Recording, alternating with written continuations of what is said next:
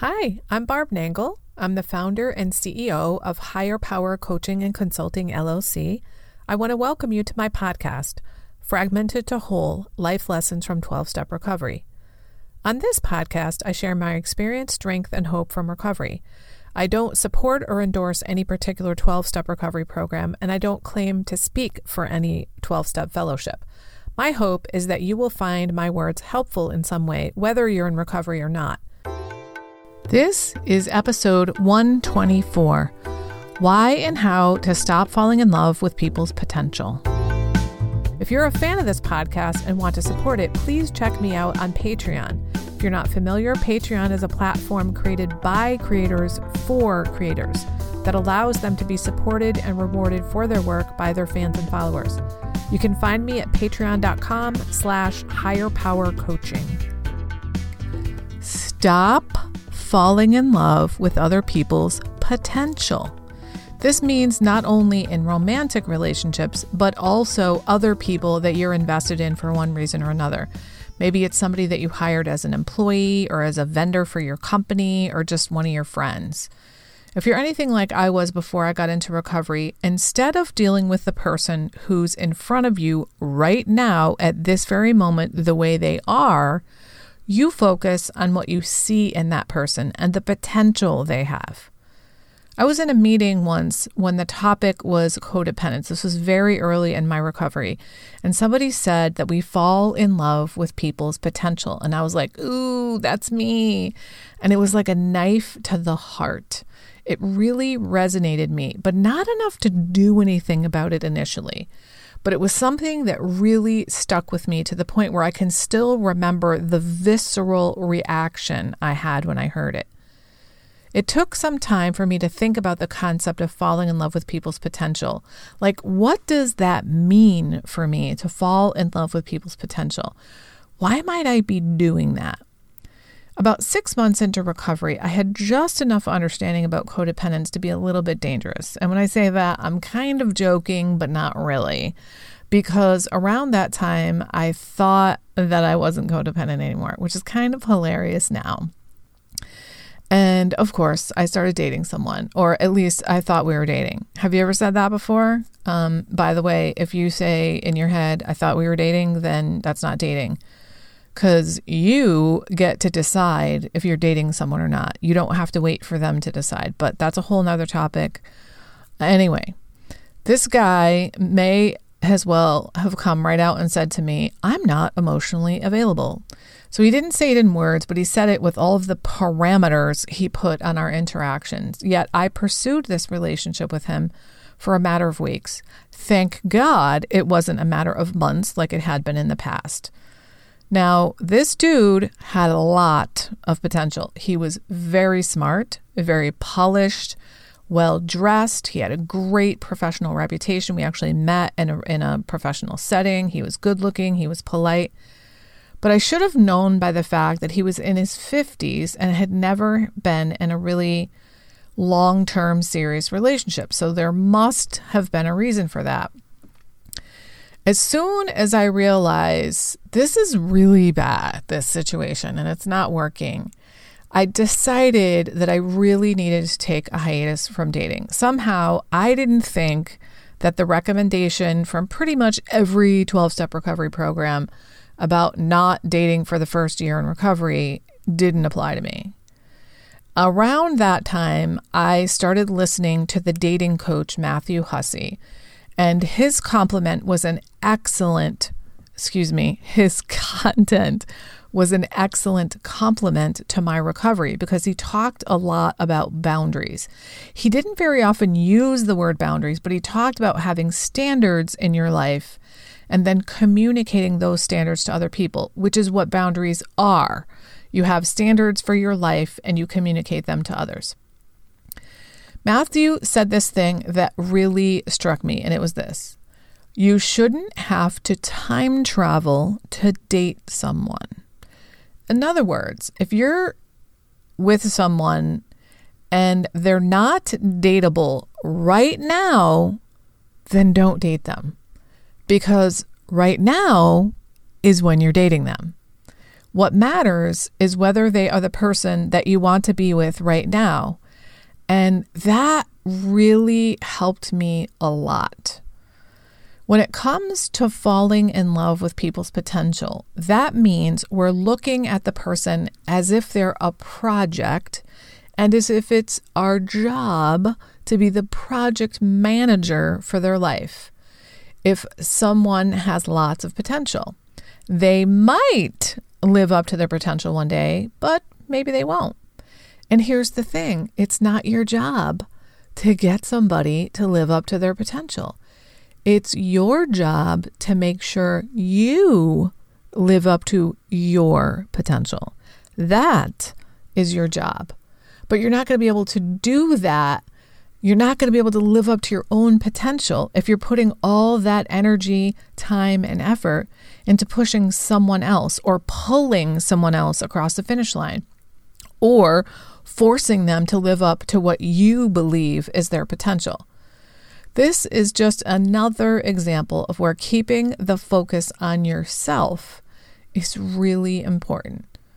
So it's not your job to help someone live up to their potential. It's not your job to nag them or push them or give them opportunities or send them educational materials or recommend programs for them so they can live up to their potential.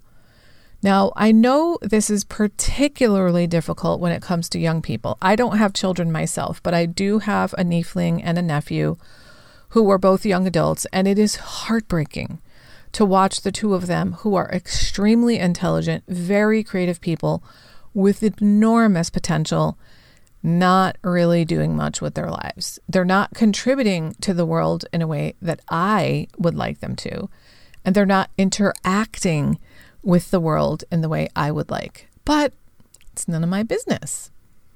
I remember talking to my therapist a few years back about them. She said, "Barb, would it be so bad if they meandered through their lives and then got into recovery at the age of 52 the way that you did, and then their lives were deeply and profoundly changed the way that yours was?" And that really struck me because I wouldn't have it any other way. Here's the thing. Everybody has their own path. It is not up to you to decide what anybody else's path is. Every single person that has ever been born is teeming with potential. I read this saying the other day, the acorn has potentially many oak trees in it. I hadn't heard that one before, but I had heard that you can count how many seeds are in the apple, but you can't count how many apples are in this seed.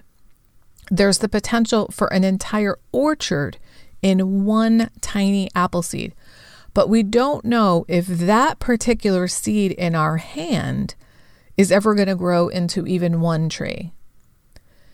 Something else that's coming to mind right now that has to do with potential is that I heard someone say in a meeting one time that she decided that her amends to her brother was going to be that she would lower her expectations of him. And I was like, holy shit, that's what I need to do for my brother, because my brother has an enormous amount of potential.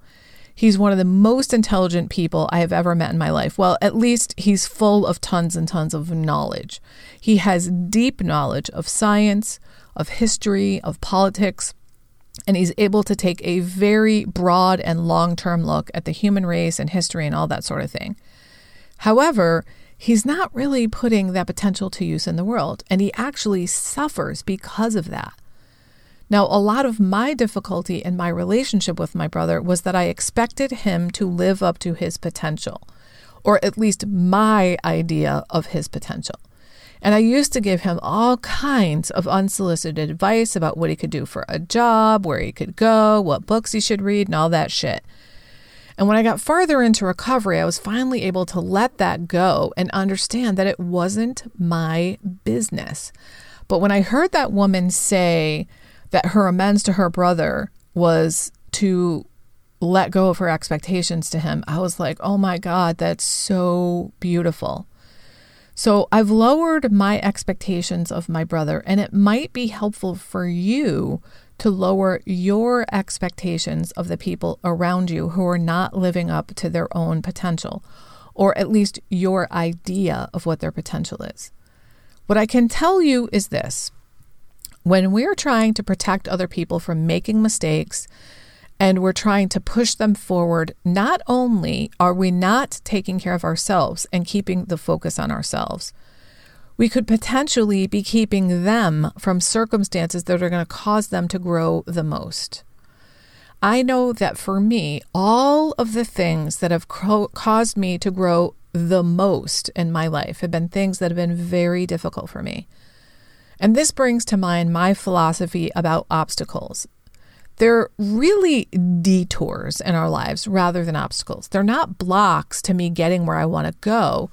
They're signals from the universe to say, don't go that way. Go a different way.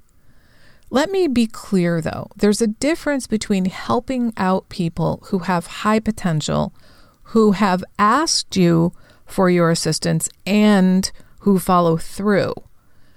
I believe it's very important to give back what was given to me. This is why I give service and recovery. It's why I do this podcast. It's why I'm a coach. But I no longer am going to be dragging anybody over the finish line. I'm no longer going to help somebody more than they are willing to help themselves. They have to meet me at least halfway. In fact, really more than halfway. I've had a number of young people over the course of my life that I started to mentor, and I told all of them, I'd be happy to mentor you, but you have to take the initiative. You're the one that has to call me on a regular basis. And of the half or dozen or so of them, none of them continued to follow through. I offered to pave the way for them in regard to various things, but they didn't take me up on it. Now, if I had been focusing on their potential, that would have meant that I was calling them all the time and saying, why don't you get back to me? And you need to follow through. But here's the thing. I was too busy, and I am too busy living my own life.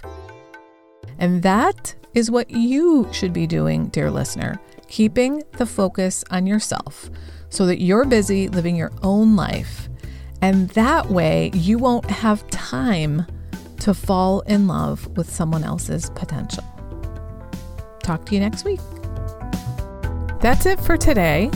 If you've been finding this podcast helpful, please consider a donation to ensure I can continue. To choose the level of support that feels right to you, go to patreon.com/higherpowercoaching. Please also review it on Apple Podcasts, like and subscribe to it on your favorite podcast outlet. I'd really appreciate it, and it helps others to find the podcast. Now, if someone in particular came to mind when you listened to this episode, please share it with them. And don't forget, I'm on Instagram at Higher Power Coaching.